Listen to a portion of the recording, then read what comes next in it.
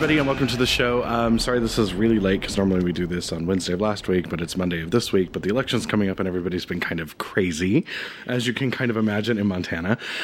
Today I have a very special guest who you've heard about a lot on the show, and on This Ends Well, my show with Kelson, and that is my mom. Hi, Mom. Hi. How are you? I'm good.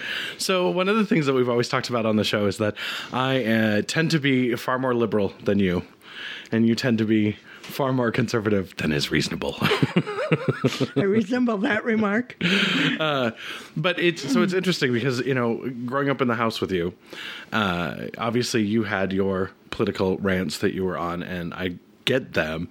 But how's it been like raising a child who went off on his own direction and came back and doesn't listen very often, I guess? It's, you know, it really is interesting to have a child return as an adult and be able to kind of wander through the thought processes and reflect on where you went wrong. I should have drowned him. No. Actually, I don't think you're all that liberal. Nor do I think I'm that conservative, No, except for we've got a couple of issues, you know, that we come at from, you know, legitimate but different perspectives. But I think for the most part, our political views really aren't that different. Well, I think that's probably true of a lot of people. What's really funny is they see, you know, you're 1 degree off from somebody else, and oh, it's the end of the world. We must change it all. I can't talk to you. You're no longer a friend. And so we see a lot of that in politics today. Instead of just going, well, they've got a slightly different viewpoint. Let's see what we can work out. You know, there's not a lot of working out that's going on. You've got that. You know, and it's developed over a long period of time, but I think probably with the growth of 24-hour news channels and the internet and blogs, people gravitate toward what reinforces their worldviews of things. So back when we had ABC, NBC, and CBS, basically feeding us whatever, you know, they chose to feed us, we were getting pretty much the same message. So from the three main sources of information that most people, so you didn't have too many people, you know, coming at things from a completely different perspective and wound up about them. So I think there was, at least to a certain extent, some less disagreement. You know, I mean, there's always been disagreement. Everybody's always, you know, this side, that side. But with the additional information that is out there now and very readily accessible to people, you find people just inundating themselves with the viewpoint that coincides with theirs and demonizing the others rather than finding commonality. They're finding differences and going with it. And it gets really discouraging sometimes. Well, and it gets really tired. And one of the things that has made me crazy most of my life is that this thought that just because something's different, it's not as valuable or it's not worth as much. And that just makes me crazy. And that's a fundamental thing. You know, it actually is a fundamental thing. It goes back to equality. If you don't think that I deserve to be treated equal to you, then we have a problem. And if that's your worldview, if that's the point that you start at, I think pretty much everything else that you come up with is suspect. Because the basic point of you look out at the world and you see other people and you don't think that they're equal to you, that's a flaw. And, you know, everything that's refracted through that is flawed as well. Or at least I suspect it is, and certainly I'm going to look at it a little bit closer. Well, I think you're making a statement that's entirely too broad. And I know where you're going, because we've been there. But because I'm subtle. Yeah, like your mother. But I think, you know, hey, I don't see everybody as equal. And that's Okay. Well, no.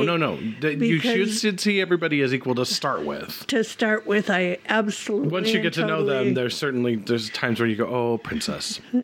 Exactly.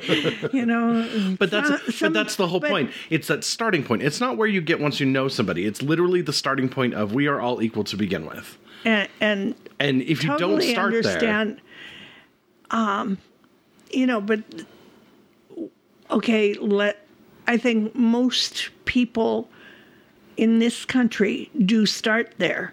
It's just that they tend to take a turn to the left or the right very quickly after the starting point, and they don't go back to that. There are some fundamental things. Some of it I understand. I mean, as you well know, I was raised, very conservative, Catholic, Mass and novenas and the whole thing. And Sister Mary Meanface. Sister Mary Meanface, yes. And that kind of an upbringing, or, well, any kind of an upbringing on any child, that creates some fundamental truths in their worldview that you really have to grow a long ways away from that in, the maturation process, because those are things that are fed to you before you can question. Right. And, when someone starts attacking those, challenging those, questioning those kind of fundamentals that you've been brought up with, it tends to rock people at a very, very basic level. And some people can't handle that. It's like, oh no, by God, I know this is the one true way. And then we end up with the Tea Party. Yeah, okay. and the Tea Party on one side and Occupy on the other. I mean, they're opposite sides of the same coin. But again, the Tea Party is not monolithic. It is not one value. Neither is Occupy. But they're both It's a extremists, and they're spectrum. going in this weird direction that doesn't help anybody. But when the Tea Party kind of started up, I was curious. I mean, I went to a couple of meetings, and This is how homosexuality happens. First you're curious, you go to a couple of meetings. I just had to throw that out there because that's how the people who are straight and don't get it honestly see us. Like we had a couple meetings in college, we took a vote, and I was voted in. That's how it worked.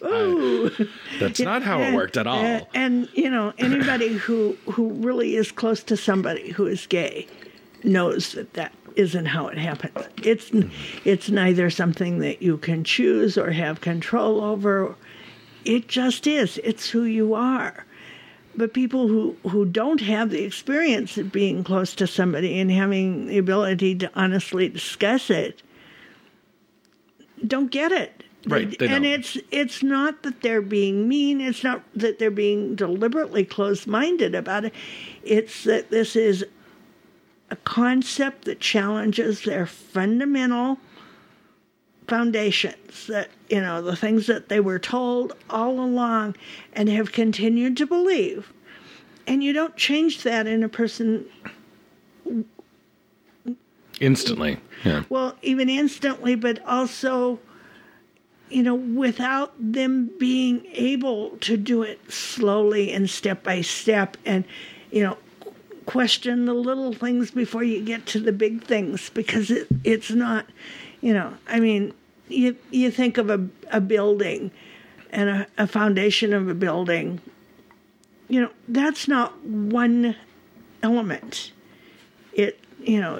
Around here we make foundations out of poured concrete, but still you've put it together, with the framing, the forms, and rebar and other elements in it. And you stick it together, and there's the outside, there's the inside, there's the structure. It's a lot of elements to create a foundation. So when you're dealing with somebody who has developed a foundation based on certain truths as they were taught and accepted and have not challenged as they've grown older because they literally probably didn't have to challenge it. Nobody in their, immediate circle, was there and, suddenly is going, oh my God, this is different than what I thought. They're not going to go from that kind of a footing to suddenly changing that whole world view. I sometimes wonder, seriously, Kevin, what would have happened if Grandpa Jim were still alive when you hit teenage years and high school, and he actually had to deal with it and confront it, because there's nobody on this planet that adored you more than Grandpa Jim. Grandpa Jim was old school Butte Irish Catholic. Yeah, I get along with a lot of old school Butte Irish Catholics, so I don't know that he would have had as much of a problem as you think. And I think it probably would have been because of, his adoration for his grandchild. But I think it would have been a problem for him. He would have gone through it. I don't know, and we never will know. I think you're right. I think he would have overcome that. Well, Harold overcame it. But Harold didn't have Butte Irish Catholic. Yeah, he had Southern. Which is they never got past any day. I'll take the alcoholism over the racism any day. But it's all the same kind of, it's still a fundamental categorization of a group of people. Right, it's the broad labels that fail. Everybody talks about, you shouldn't label people. Oh, this conversation has gone off on a direction I really didn't intend. But anyway, that's my show, people. Work with me. Labels are those funny things. Republican, that's fine. People talk about how, labels are a bad thing and you shouldn't be labeling people, but we all do it in our own minds. It's the way that we function in the world, because we see something, we give it an idea, we categorize it, and we move on. And with people, the more you get to know them, the more labels that you put on them and the more three-dimensional they become. The problem is there's so much negativity attached to the broad labels of the major groups that you can belong to. Oh, he's gay, that sort of stuff. That's the things that we're having to combat, is that these broad labels are perceived to be negatives. And I don't think they are negatives. The groups are seen as negatives because there are a lot of people that just don't like us. And they need to get over it because we're good people. So some of you are, some of you aren't. I think that's, again, on a basis as a whole, the group is not bad. So no, but on the basis of a whole, no group is bad. Well, and that's just the point. Back to my original point. Let's start with value judgments here. Value judgments came into being my freshman year in college, and I'm going to say, what? What's a value judgment? What's a qubit? And how about a tribble? I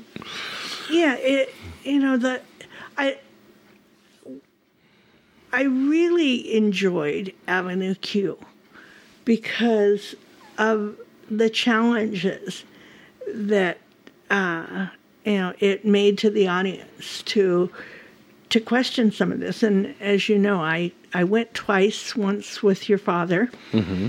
And then once with a couple of my very dear friends. The Republican Women's Club came to see Avenue Q. And the Republicans Women's Club is a little bit older than I am and, probably a little bit more conservative than I am, at least at some level. But what I found very interesting is that what most people would think would be very shocking and unacceptable to, women of a certain age, a certain the ladies philosophy. No, not this group. But, I think they actually were not offended at all by, everyone's a little bit racist.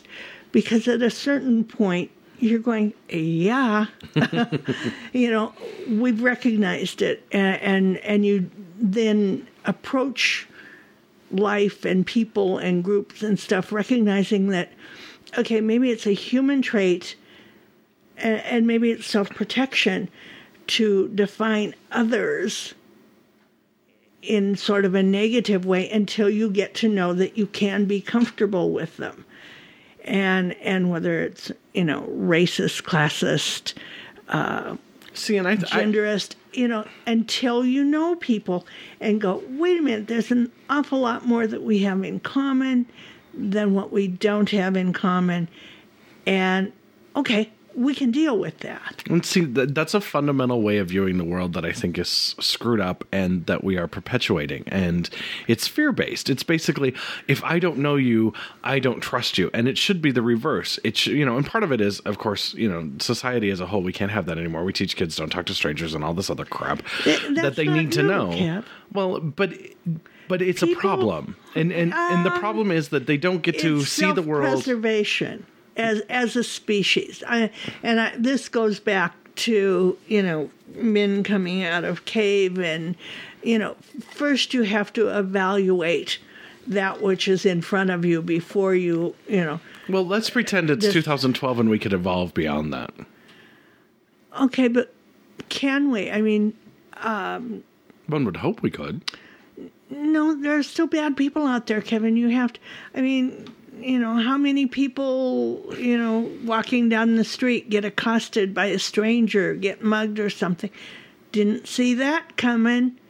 But if you approach every bit of life with that sort of fear as the starting point, that's not going to be good either. Well, you tone it down to meet the circumstances, but you just don't go walking up to every situation or into every crowd or approach every person, without a maybe microscopic, but reasonable wariness until you understand, what's the situation, who is it? I mean, and you don't approach it from they're bad, you just approach it from, okay, here's a stranger, I have to be aware of what's going on. And that's an instinctive protective device that all human beings have. I don't think that's bad, and I don't think that's really your issue. That microscopic level of it isn't the problem. Need some water? Have some water. I brought some. The microscopic issue isn't the problem. What it is the bigger issue. And we're talking about, and to cite specific examples, Christy Ellen Galushis needing to take a 9mm Glock to go shopping at Safeway. That level of fear, kind of stupid. Probably should get therapy. Yeah, but when I run into said Christy Ellen Galushis, probably I should be a little afraid. Well, yeah, especially if she's carrying a Glock. There's no good chance that she knows how to use it right. Well, but there, the point being, you do have to be reasonably concerned. Well, you have to be reasonably aware and reasonably concerned. Once you have reasonably evaluated the situation, you can disregard that. So then the problem is that we have a bunch of people who are unreasonable and loud and want to be involved in everything, trying to make decisions. So let's talk about the election. Yeah, let's move on to something light. That was my segue. People work with it. So how has the election been going from your perspective? Because this madness started over a year ago. Would you believe 2 years ago? Okay. I really seriously started working on Steve Daines' campaign 2 years ago. Wow. I guess that's, but didn't you, because now, if I'm not mistaken, wasn't Daines going to run for office before that, or was it 2 years ago that he decided he was going to try for the Senate seat? He announced it was, I can't remember exact dates, but it was, October, November of 2010. It was probably right after the 2010 election, so maybe November, that he was going to run for Senate. He was going to challenge Tester, who had just beaten Burns. No, he was going to challenge Tester because it was the next one coming up. Next one coming up. But Baucus had just been reelected, yeah? Was Baucus in 10? He's in year? 8. Oh, okay. So he'll be up for election in 14. Those 6-year terms are crazy. But at least we don't. Well, but other than we this year, started, and then shortly thereafter, the Rick Hill campaign started up, and and it's like, oh, if this, please, will somebody take the spear out of my eye? It's painful at this point. And yet I love it. I mean, I thrive on this stuff, but there is too much of a good thing happening with this election. And it's a combination of things. We were talking this weekend about, things that need to be changed and reformed here in Montana because they've gotten out of hand. And 2-year political campaigns is way out of hand. But they're forced to do it because they need to get the money and then they've got so much money that, now nobody's, I know I'm, not unusual because I see it at the post office, every time I go. People pull the stuff out of the post office box. They have these great big huge garbage cans by the doors, and people just go through the mail and throw all the political postcards, ads, envelopes away. They don't even look at them. It's a huge waste of time, of paper, of ink, of printing, of talent. Just to go from, one mail processing plant through the post office into the trash can. But maybe the post office won't be broke this year. No, I think they're still broke, even with all of the mailings. Because the volume's been up so much, they've had to put on extra people. And then the ads on TV, again, people have seen them, tuned them out. They're sophisticated enough to know that most of them are at best misleading and certainly not good information that you want to base a vote on, so they don't pay attention to the ads. Good revenue for TV stations and radio stations and all that, but businesses that really need to advertise to get their business going can't even wedge their stuff in. And so, all of these politicians kind of going out about, oh, we really want to improve the economy and we want to help jobs and small business and whatnot. And you're going, yeah, they can't get a word in edgewise. That gets old. I have recipes, however, for changing all of that. Would you like to go into any of them? Well, first and foremost, I think we need to shorten the season. And I think it starts by, saying that you can't start collecting money for a campaign until you've actually filed for the office.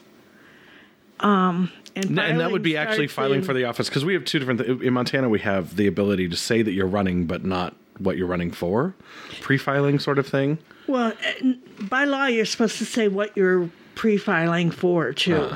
And that's got a complaint up in front of COPP on one of our gubernatorial candidates because he was collecting money. He had a choice to make. He could run for the office he was currently holding because he wasn't termed out, or he could go for another one. He knew he was going to run for one or the other, needed to start collecting money, but really hadn't decided which way to go yet. So a valid issue. I'm not criticizing him for doing that, but the law says before you can start collecting money, you had to say what you were doing, and he didn't do that. But again, collecting money 2 years out kind of thing. So, by law in Montana, you can't file until January, like early or 5th or something, early January of the year of the election is your first filing date. So that should be the first day you can start collecting money. Well, and that's what I don't understand, because these people that are like, well, I'd like to collect money 2 years early. All you're doing at that point is destroying the playing field for yourself, because if you start, they're going to start. And as soon as you do that, then you're stuck doing it the entire time. Well, that's kind of the vicious circle that people get into. But you look what happens, and I think the Steve Daines race is exactly indicative of that. Because there he was, 2 years out, starts raising money thinking he's going for Senate, which was valid at that time. He had things printed, Steve Daines for Senate. Yeah, some of them got mailed out. Oops. You know, Some of them got mailed out late. that was the oops. some of us, wish he was running for Senate too. Yeah. But then, he changed. Well, he didn't change. Rieber decided that he was going to run against Tester. And he could have, Steve could have been in the primary, but he decided, no, let's not go there. He made a valid choice to change. Okay, we understand that. But those decisions were all made well ahead of the filing date. Had they not been able to raise money until the filing date, and, who knows what would have happened. But the point I was going toward is the fact that Steve had all of that time where he was out fundraising. The Democrats fielded a huge slate of primary candidates that, then went trying to collect. They had to run against each other. By the time the primary race was over and they had selected a candidate, Kim Gillen was so far behind the 8 ball monetarily that, and both of them kind of started from the same place. They were not well known, either one of them. They had very low name recognition. And you need some money, you need some time to get it out there. But, Kim was at a very serious disadvantage by that point because Steve had raised considerable amounts of money that would allow him to do the media buys, do whatever advertising he needs. And the latest polls coming out, Kim Gillen's name recognition is still way low.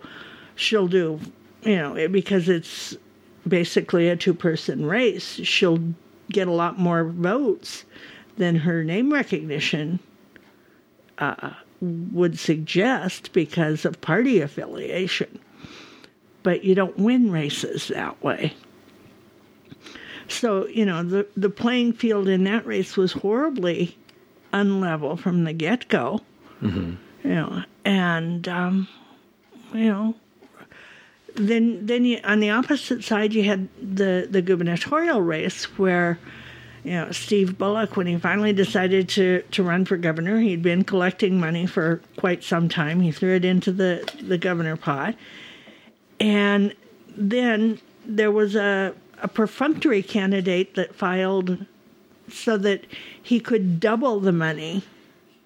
He could raise as much for the primary as he could for the general. And the Republicans, where there was a big primary battle, those candidates had to spend that money that they raised then to, select a primary winner and then compete in the general. The playing field becomes incredibly unlevel again. So I think fundamental changes have to be made there on,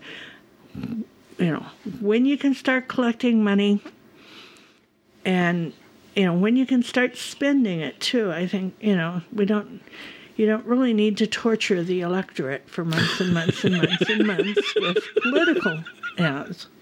As much as I love them, I really do. And that's what's sad when you get somebody who's total political junkie saying, "Okay, I've had too much of the good time." Yeah, it's time for political rehab. Exactly. And then on top of that, we have, the Supreme Court decisions and Citizens United coming out, and we're wading through all that muck and guck and stuff, and there are some legitimate constitutional issues that need to be resolved. Probably should have been resolved, in 1912 and weren't done right. As far as corporations and having a role to play, they do play a role. This whole thing about, no corporate donations. Have you ever seen PACs? Corporation, maybe you get, you wind it around. But corporations have a very legitimate role to play in American society and politics. But we need to be upfront about it. We need to be fair about it, if you will. And we need to be open and out in the sunshine. Exactly. You know, the stuff that's happening with American Traditions Partnership is absolutely awful. insane. And, yeah, when we were discussing the newspaper, I mean, I don't know that you've seen it, the newspaper that Yeah, they I put did. out. And your thoughts? It was awful. So, see, everybody, a Republican agrees. Yeah. And it's, you know, I mean... Also, I think it was illegal because it's got an ad council ad in there and an ad from DPHHS, neither of which were authorized, so that means they can be sued. That could be fun, because that means they get to go after the donors. But because it doesn't pack. clean up the process. I No, mean, yeah, no, you but can nibble around the edges and somebody But it should punish them. But the point is, punishment doesn't solve the problem. And there is a problem. I watched the Frontline. I'm pretty sure you just advocated for eliminating the death penalty without realizing it. But anyway. Okay. No, I did not. Punishment doesn't solve the problem. Well, doesn't always. Sometimes it does. Sometimes it eliminates the problem. But the Frontline PBS documentary last week, it really illustrated how a group like WTP or ATP or whatever they're going, the secret stuff, the third party, the independent expenditures, they can really throw the process into the garbage. I mean, trash it. I go back to one of the races they focused on was the John Ward Mike Miller race in 2008, right? 2008, 2006. 2008. 2010 was the second term. Yeah, 2008. I've known John for years and really like him and was supportive of him. But I don't live in the district, so didn't really have a chance to vote in that particular election. At that point, didn't know Mike Miller at all. Hadn't really seen him. I threw a couple of shekels at John Ward and helped him, moral support, and that was about the extent of it. He really got devastated by a last-minute mailer that just was incredibly inaccurate. I mean, it was lying. It was horrible. Trashed him and left people wondering, oh, my God. I mean, it accused him of, consorting with sexual offenders or something. I mean, it was just outrageous, totally. And it was wrong. But it caused enough people to question him, not vote for him, that in the primary, Mike Miller was able to win. And it took me a long time before I was able to kind of, see Mike as, just kind of a standby, because he had nothing to do with that mailer. Whether he even knew it was going out is probably... I don't think he did. That's part of the whole thing on independent expenditures. The candidate and the campaign can't know what's happening. Really. And there's been a couple of accusations that have happened since that Frontline article that have gone against Mike. And I know Mike. He's been on the show, and he's actually been on the show a couple of times. And I've talked to him in the halls. And Mike's a great guy. I really love him. And in talking to him, I don't think he would have done that. Well, and I asked him, I was like, what's going on? And he's like, I talk to these people, but I talk to you when you're campaigning and you're running and you're new and you're doing all those things. You talk to a ton of people. And so, yes, I talked to him, but I don't, he didn't have any of the collusion discussions that would have been required. Well, and if he did, then he'd be vulnerable to, sanctions and stuff, because that's a violation of political practices. Right. And the other part of it is he's not one of those people. He ran because he believes in something, and he's actually, you may not agree with his politics, and I don't agree with all of it, but he's one of the better people to work with in the legislature on either side, simply because he'll sit down and listen. And when he comes to a different conclusion, he can follow his own train of thought from beginning to end, and he knows that he got there and why he got there and what it means to him to have gone through that evolution. So, those sorts of thoughtful people tend to not do these things, these snaky, horrible things. And he was a newbie. He was naive. He had no idea. And actually, I think this was kind of a new level even in Montana politics. I don't think any of us really had seen that level of nasty campaigns, at least in recent memory. That was pretty awful. It was pretty eye-opening, and it's something that needs to be stopped. And yet we need to do it in a very thoughtful way, cognizant of the fact that we do have constitutional rights to free speech. Yeah, but you don't have the constitutional right to free speech is limited as well. And I love the people go, it's not unlimited. Well, it is unlimited. It's not. You can't yell fire in a crowded theater. No, and you there are ways to regulate it without limiting, the truth being out. You don't have a right to lie about issues or candidates, at least without prominently noticing everybody that, hey, I'd like to tell you something, but this is blatantly a lie, so I don't believe it, but here's what I'm going to say anyhow. Maybe that's the way to do it. Could we just get that printed on a T-shirt for Tim Ravindall, Harris Himes? And some things are, going back to it, value judgment. You do have to distinguish between opinions and facts, and it's complicated, it's involved, and it is something that needs to be done sooner rather than later here in Montana. Well, there's a great old quote from, I think it was Eleanor Roosevelt. It's the great people talk about ideas, mediocre people talk about, and crappy people talk about each other. I don't think we should elect anybody who falls in the category of crappy people. I'm sure that's not what she said. It was far more elegant. It was Roosevelt. Come on. But the basic gist of it is your political ads should be talking about what you're going to do and what you believe and how you see things and what you've done. And that's about it. Mm-hmm. Because if you start talking about somebody else, you become one of those small-minded individuals that we really probably shouldn't have in charge. Which is why one of the things I, at least at this point, without having totally thought this one completely through, but at this point, I think one of the major reforms for, campaign practices is that all revenues, all contributions have to go to the candidate that you support, and the candidate and campaign has complete control over all the revenue. This independent expenditure thing, I think, is a real problem.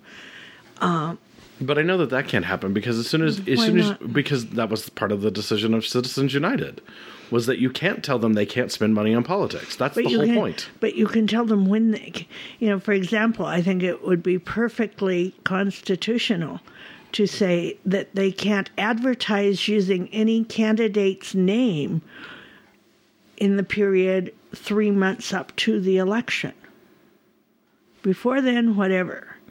But that 3-month period immediately preceding an election, which covers our absentee ballot time. Absentee ballot time. And I'm throwing 3 months out just off the top of my head. I don't know that that's sacred at all. But it says at that point, you can't, everything goes through the campaign. The campaign has control of the message. And if you don't support that candidate, that campaign, don't give them money. Give it to the other guy. Or don't be involved, or step out, or give it to the third party. That's a really good point, because that might actually make a third party a viable thing. Not particularly the third parties in this state. Well, and I don't actually. I I'm very hesitant to encourage third-party development because we really have evolved to a very comfortable two-party system. Yeah, but there are multiple groups within those parties, and the fight happens, there. It gets messy in, parliamentary type situations or other systems, like, the British, Australians, you get a little bit of this and the fight goes on forever. We tend to do the fighting and bickering and infighting, and it happens in both Democrat and Republican parties. I'm seeing it also in the Tea Parties and the Libertarians, because what is this group? What are our values? We see it in the unions versus the environmentalists, and I mean, neither of the two major parties are monolithic. Never have been, never will be. And that's a good thing, but the evolution takes place there. Well, they're not monolithic. They also don't have a lot of overlap, and that's the problem. The Venn diagram of the two circles, the Democrat and Republican, are two separate circles right now. They need to have a little more overlap. Oh, I think there. See, I don't. I think there's within the people. There's a lot of overlap. It's but they're not allowed to exercise it right now. True, because that's the problem. Well, the emphasis is on the differences, not on the similarities. We've come back. We've come full circle on the show. Yes, we have. Wasn't that just about time for me to get back to work? But yeah, that's exactly, you do have to start emphasizing, but it can happen. And I think, that's where leadership comes into play, and not just the president. It's leadership in Congress from both parties. It's leadership of the people. Let's take it back to what it amounts to. If you're a voter, and everybody over the age of 18 should be a voter, you have to take responsibility for what's going on in your government. It's we the people, and we keep letting stuff happen that's just screwy, and we're letting this situation exist. So we need to stop. Well, and we is what started the Tea Party. Yeah, but unfortunately, that's been co-opted by a bunch of crazies. And some of it has, some of it, yeah. But there are crazies in the Democrat Party. I know. And there are crazies in Occupy that took over some of that too. And you've got crazy in the Tea Party. But here's the thing: we've let people who are loud, who are the squeaky wheels, determine where we're going politically, and it's got to stop. It's absolutely got to stop. Hey, that's what it's always been. Is the people with the microphones and the megaphones are the people who get the attention. Well, if that were true, you'd think I'd have more people listening to the show. Hey, but you've got more now than you had before you started. Well, that's true. Okay. Because it was just in my head then, and only the 12 people in there were listening. Anyway. Yes. So you're going to be at the big Republican to-do tomorrow night at the Red Lion? Absolutely. I think I'm going to be over at the big Democrat to-do at the Best Western. I have an idea. We'll talk about it after the show because I think we could have some... Skype it? Well, that's what I was thinking because I could set you up with one of the mics over with your little MacBook Air, and I could be with the other mic and my MacBook Pro, and we could Skype together and we could kind of talk to people across town and do it live. We plan on drinking. So do I. So do I. I don't know that we want that. We won't call it a politic tick boom. We'll call it a martinis in the afternoon. Yeah, I don't think many people will want to be recorded for posterity. Oh, we voted. Yeah, a celebration, and I guess bottom line, as messy and unkempt as the whole process is, it really is still a process to be thankful for and to treasure and appreciate, because we aren't settling this with guns and AK-47s and SAMs and rioting in the streets. Hopefully, it doesn't mean that we don't continue to stay involved and be the voice that we, the people, has to be all the time. This is not a part-time government. It's full-time, and we have to be informed and involved and engaged 24/7 after the election. Oh, no, I'm taking a nap. I get very, very frustrated when I talk to people, intelligent people, very, dynamic people, and, they don't know who their senator is. Senators are, who their congressperson is. They have no idea when the legislature is meeting or what it is, and yet they'll tell you that, this is really important to me. Good government is critical. Good government, you haven't got a clue who your government representatives are. And that's been something that's just boggled my mind. Kids can, they can tell you the lyric of every song that hits the top 40, and they know all the actors and stars and all that, haven't got a clue about the people who are really making decisions that will affect the rest of their lives. And that's bad. That's pathetic. And it won't change. Because it's much more interesting to know the lyrics. That's a downer. Thanks, Mom. It's been that way. You have a small group of people that do get involved, do find it interesting. So how come you haven't run for office? Never, ever, ever, ever, ever, ever. What those candidates go through is beyond anything I would ever do.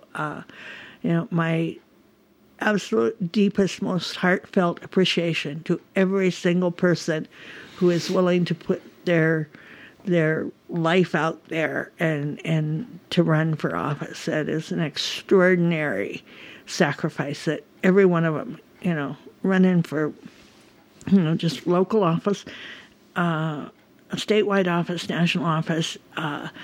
The toll that takes on them is immense, and I truly do appreciate it. But it's not exactly true. I actually do run for office every other year. I have for 6 years, 7 years. Oh, with the party. Yeah. But hey, I'm on the ballot. I get votes. Not You also get a lot of flack, so let's be honest. You were the head of the Republican Party in Lewis and Clark County for a while, weren't you? Yes. Yes, and then you were a delegate to the convention in 2008? Yes. That was a highlight. I finally made it to a national convention. Next on the bucket list is making it to Washington, D.C. For an inauguration? That would work. Well, when I run for president. I'm not hanging around that long. I have got to get back to work. Okay. Well, thank you for joining me on the show. I appreciate it. And remember, everybody, if you haven't voted, go out tomorrow. You can still register. Montana still hasn't screwed up their laws. You can still register to vote on the same day. Go to the county courthouse to do it. Be sure and take proper identification, though, so your ballot gets counted tomorrow. Right. It'll be counted anyway. It's a provisional, but we'd rather have it counted tomorrow because we'd like to know how this trips done. To the courthouse if you don't take the ID because and proper ID would be state issued ID, driver's license, state issued ID, passport. You can take utility bills. Your utility bill is there to prove and birth certificate. Birth certificate, I don't think works. And I, check.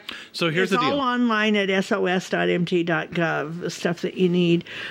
But your utility bill or something like that proves you're a resident of Montana and qualified to vote.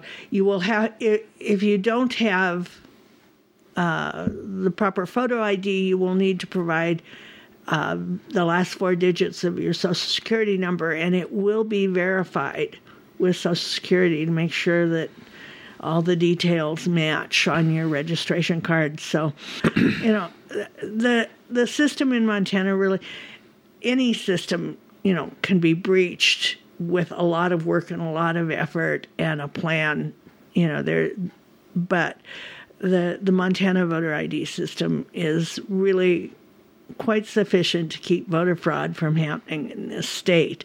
So on any kind of a scale, it could possibly make a difference. And, we've had to work at that for a while because, no offense to my friends in Butte, but Butte is the home of vote early, vote often. So